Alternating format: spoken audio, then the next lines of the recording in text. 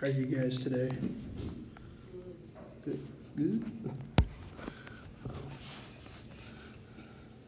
Enjoying the summer? Fun? Yes. The whirlwind of yesterday was fun too, right? That wind was amazing. Like, whoa. Like, I'm sitting there watching that tree. I'm like, do I want it to hit the house or the car?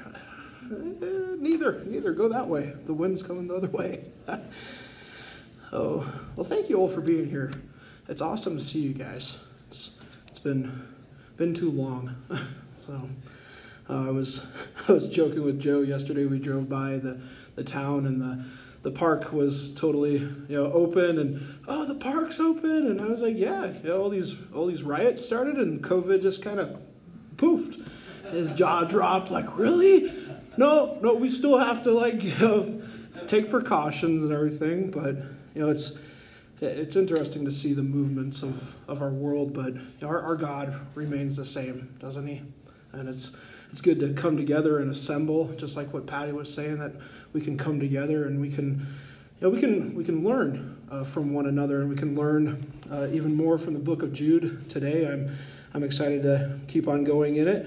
We saw last week that Jude was seeing some issues with the church community, and he decided to go in a different manner to deal with an issue of the church of the day, to say, hey, we need to come together and we need to contend for the faith. Yeah, we have this common salvation, but we also have this common enemy that we need to come against and to talk about. So we kind of come to today of the why we need to go forward and deal with something that's unnoticed in the church community.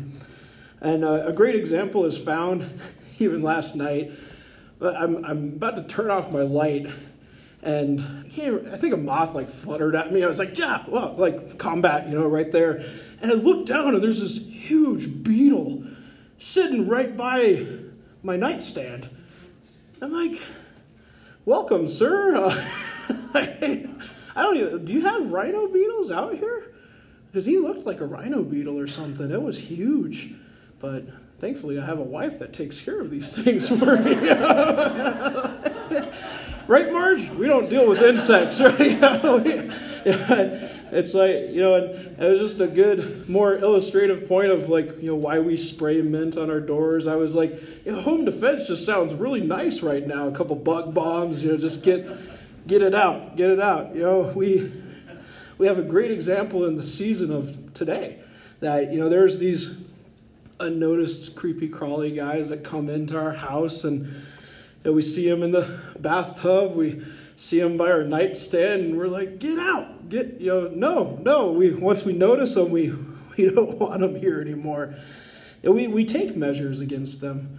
We take measures like home defense and other ant killers or bug. We like mint. It's pet friendly and child friendly, and then the bugs don't like it, and rodents don't like it either. So there's a good, and it's at your local Ace Hardware as well. there's the sales pitch right there. Go get the mint sheriff. It's got a raccoon on it, and just take it to your doors, and you're ready to go. The bugs will be gone. So, but because we don't want them in our homes, right? Unnoticed or noticed. Right? Creepy crawlies away.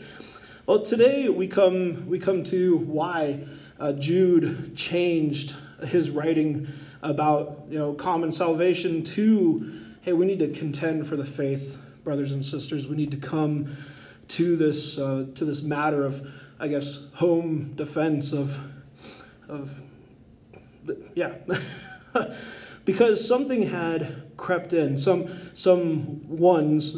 persons had crept in unnoticed, and they brought, it was brought by these that are designated for judgment, because they actually come to pervert the very grace of God. And let's start with a word of prayer. Father God, we thank you for today. We thank you for Paramount Illustrations in the bedroom of huge beetles. And Lord, we thank you that we can come together and we can assemble and we can learn from your word. We can We can sing to you how great you are and how it is well with our soul. No matter what is going on, that we can have peace like a river in our souls, that it can well up amongst us, and we can take it out. We can share with others. We can share that this is, where it starts. Just like what we started in Sunday school with Proverbs, the fear of the Lord is the beginning of wisdom, to apply knowledge to life and to go forward, and knowing the wisdom of God is in Christ and him, come to die for man. And we thank you for today. We just pray that you would, that your word would come forth and pierce us, Lord, that we would study it and look at it more intently, and just be with us in this time, Lord. Thank you for this time together. And in the name of Jesus we pray. Amen. Well, today we'll be in verse 4 of the book of Jude. If you want to turn with me there in your Bibles, please.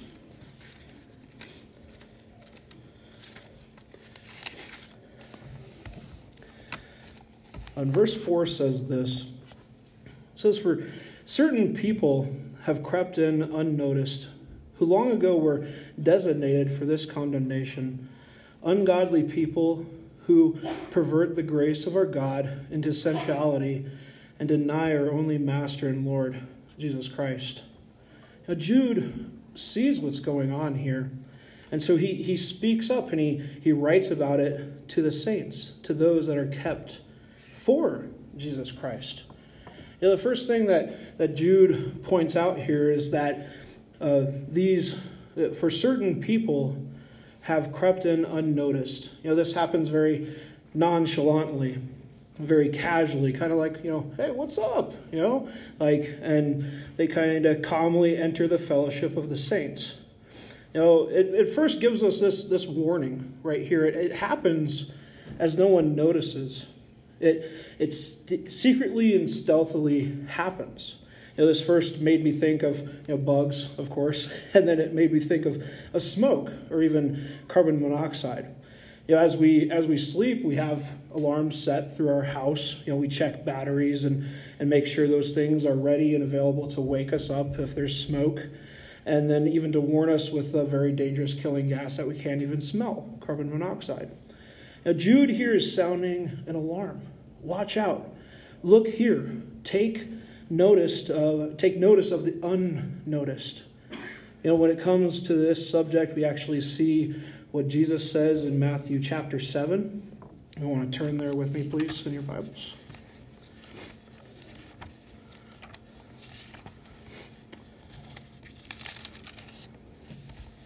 And I'll just read verses 15 through 20. And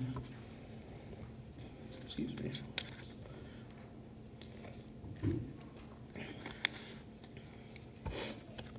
Verses 15 through 20, our Lord says this: "Beware of false prophets who come to you in sheep's clothing, but inwardly are ravenous wolves. You will recognize them by their fruits. Are grapes gathered from thorn bushes, or figs from thistles? So every healthy tree bears good fruit, but the diseased tree bears bad fruit. A healthy tree cannot bear bad fruit, nor can a diseased tree bear good fruit. Every tree that does not bear good fruit is cut down and thrown into the fire. Thus you will recognize them by their fruit."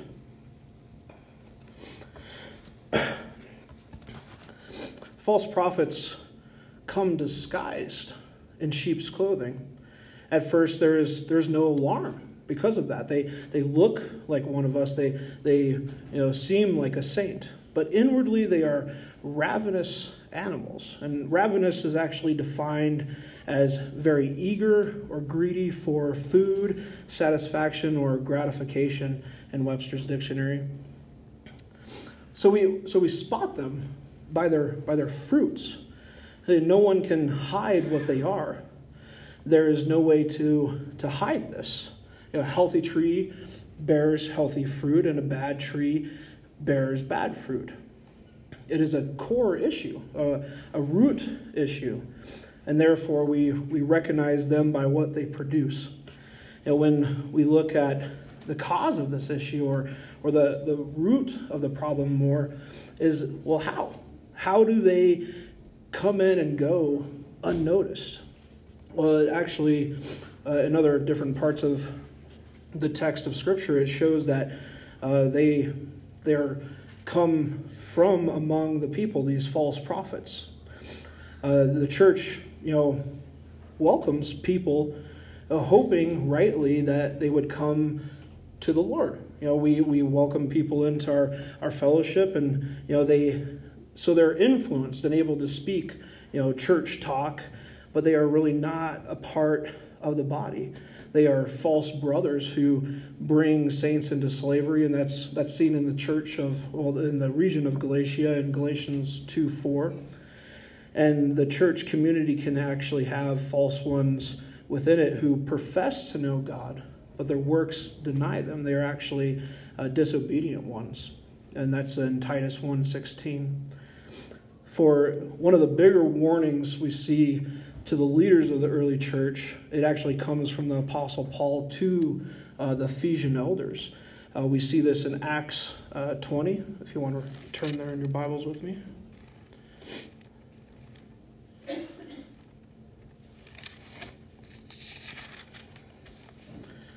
But Acts chapter 20, and just read verses 28 through 31 here. And Paul's on his way to Rome, and he stops in one of the islands off of the Asian continent, and the Ephesian elders come and say goodbye to him. And through this time, he says this in verses 28 through 31. He says, "Pay careful attention to yourselves and to all the flock, in which the Holy Spirit has made you overseers, to care for the church of God, which he obtained with his own blood.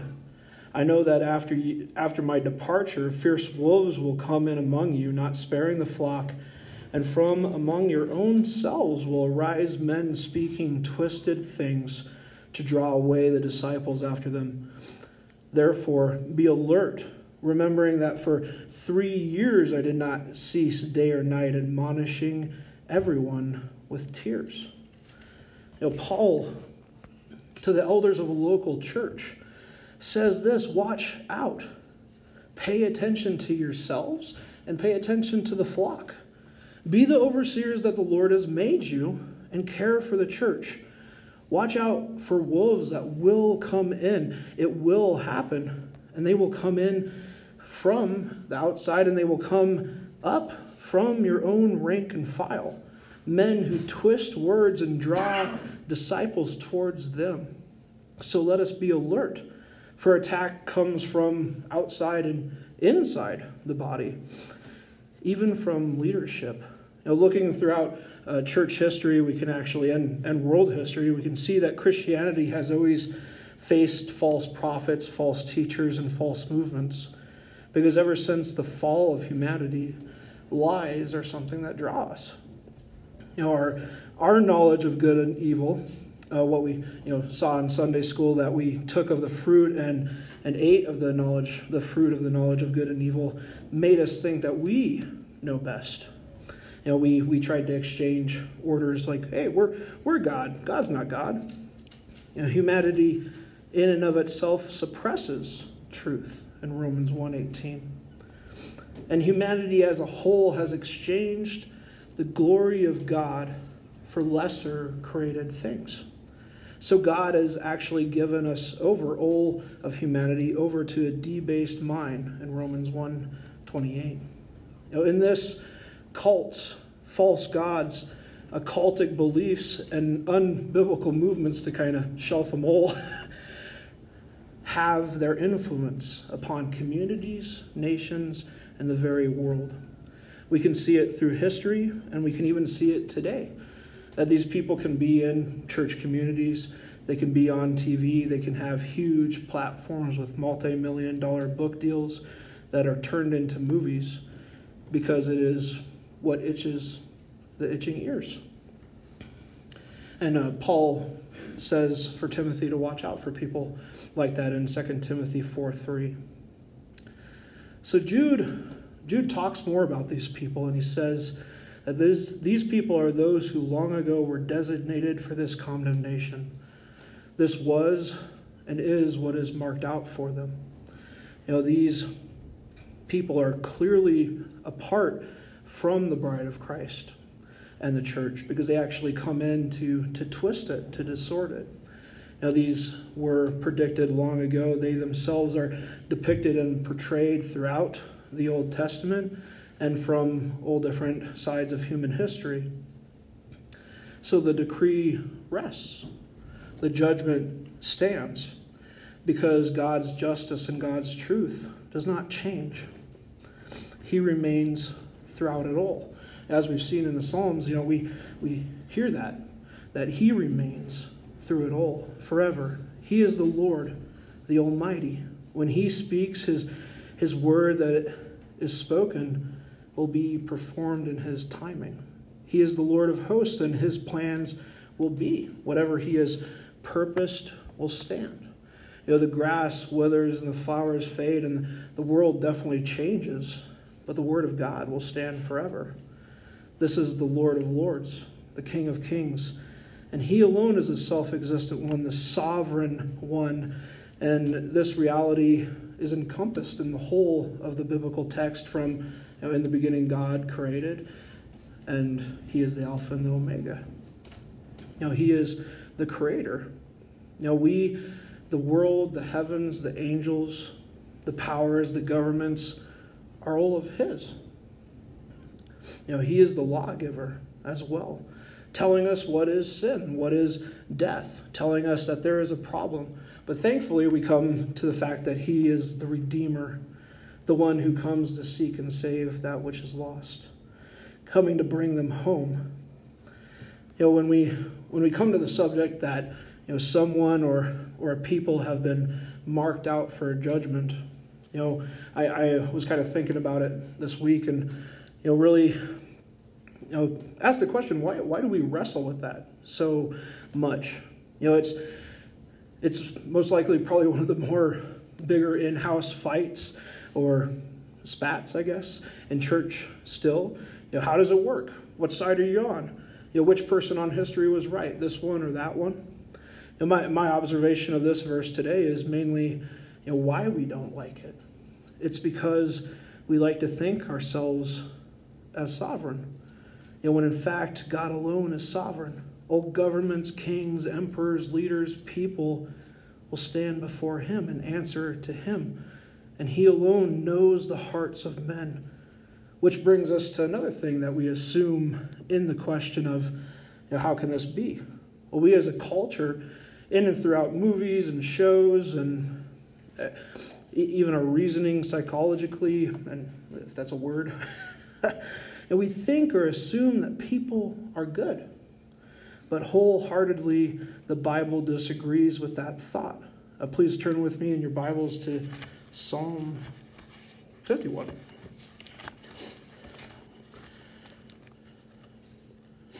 It is always so fun turning to a psalm and you want to say chapter, right? Because the rest of the Bible, you say chapter, but not in the book of Psalm, but Psalm 51.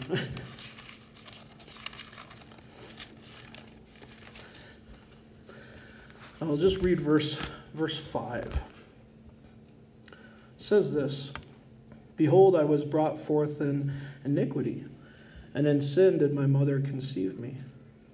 All of man, all of humanity is born in sin. And therefore it is unbiblical to think or to reason that man is good apart from Jesus Christ. Apart from Jesus Christ, man is under the wrath of God because all have sinned and fallen short of His glory. And our very hearts are in fact deceitful. And to see that, we turn to Jeremiah chapter 17.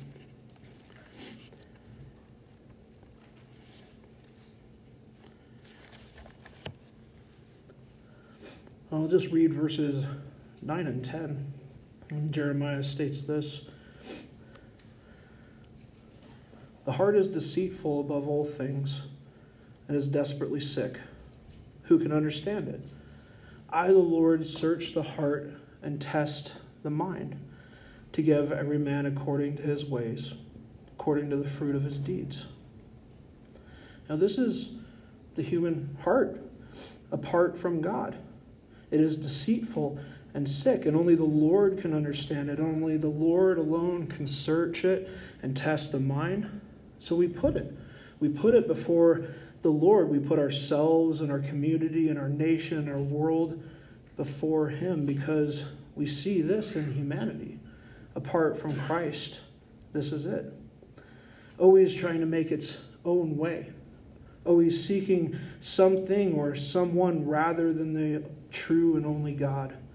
Therefore, right here we can see that other worldly thoughts upon God, gods, spirits, or the spiritual are actually untrue and not trustworthy. For it comes of one of two places: the deceitful heart of man, or it is birthed by the very one who questioned God's word in the beginning. Now, Jude goes on to say that these marked out ones are actually ungodly people who pervert the grace of God into sensuality and deny our only Master and Lord, Jesus Christ. These people have actually no basic reverence for God. They have no awe of him, of who he is or what he has done. They have, in fact, complete disapproval of God. They're the fools found in Proverbs, that they, in Psalm 14:1, right, Bryce? The fool in his heart says, there is no God. They disapprove of him and his ways. They show no respect because they use the very grace of God. They take it. They transfer it. They change it into something else. They invert it and exchange it for something else. It is a substitution or a trade. It's like baking bread without gluten, or baking bread without gluten, or baking a burger without beef. There's something off, right? No? You like them? Who's had a veggie burger? Yeah, it's good. This isn't a substitution that's a health option or an allergic issue. It's turning the very grace of God into licentiousness, which is completely off recipe. It's not even trying to make the right thing anymore. Licentiousness, if I can even say that word today, is not really a word we use day to day, right? You're a very licentious person. Whoa. It's unbridled lust, unbridled excess. These people are depraved and unprincipled in sexual matters. They are unrestrained and unblushing in these matters. By their actions and their hearts, they deny. They don't accept Jesus. They reject him. They reject the Master, and that is why they will face swift judgment. For Jesus is the Lord of all. He is the Messiah. He is the anointed one of God. He is the Son of God. He is the one who formed all of creation and the one whom creation is formed for his glory. He is the sovereign one that stands against them, and that is why they face judgment. For they do not believe in the Son of God. From this we come to understand that the grace of God is not a license to sin. Please turn in your Bibles with me to Romans chapter 6.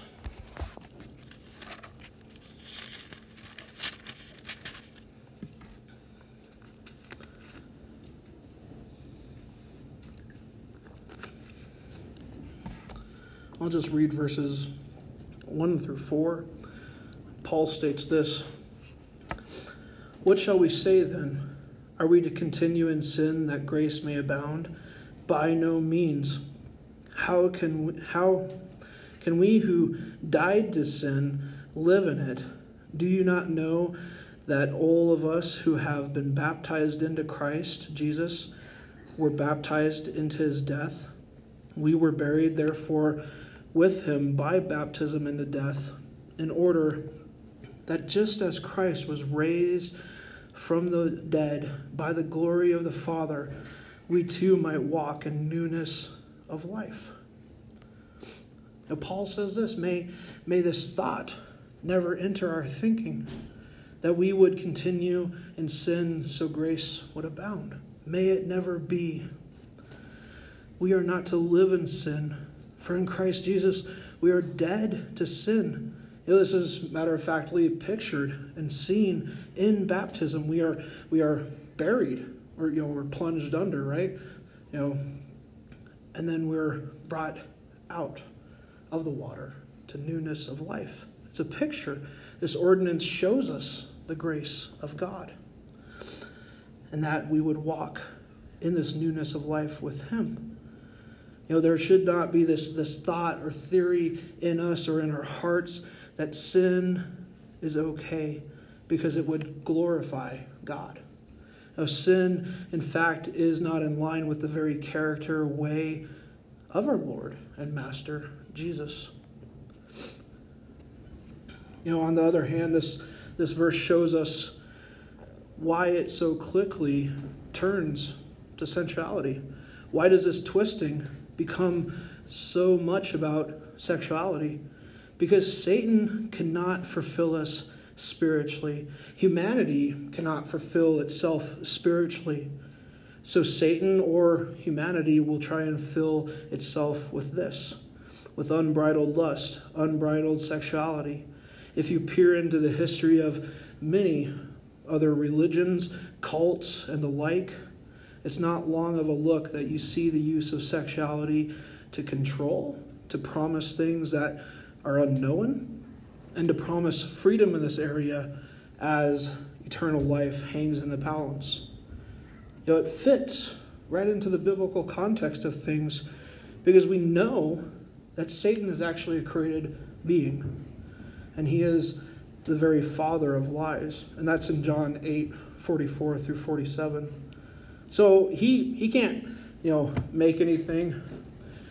He can't, create things. He can only mislead and not fulfill the longing of our souls, which is to be fulfilled in God alone. Throughout this all, we can see that God calls sin, sin. Whether humanity calls it legal or illegal, God's word stands. And sin is actually a part of our nature. It comes out of our hearts. It's what's defiling a person, Jesus says in Mark 7:20 and through 23. He says that what's come out of a man is what makes him unclean. Well, what we see in Galatians is actually what there is to inherit the kingdom of God and not inherit the kingdom of God. If you want to turn with me to Galatians chapter 5.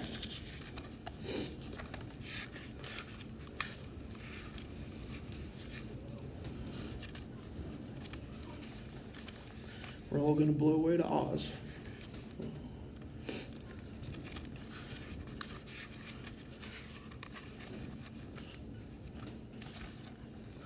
Galatians chapter 5, verses 19 through 24, Paul says this: "Now the works of the flesh are evident: sexual immorality, impurity, sensuality, idolatry, sorcery, enmity, strife, jealousness, fits of anger, rivalry," dissensions, right? Yeah, okay. Divisions, envy, drunkenness, orgies, and things like these. I warn you, as I warned you before, that those who do such things will not inherit the kingdom of God.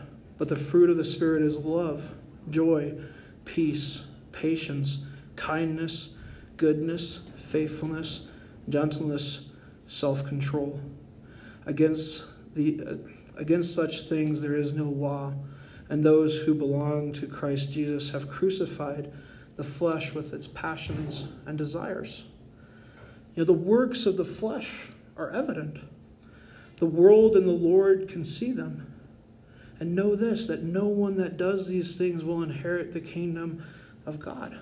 For the King stands against such deeds and against hearts that are trying to fulfill themselves by these things.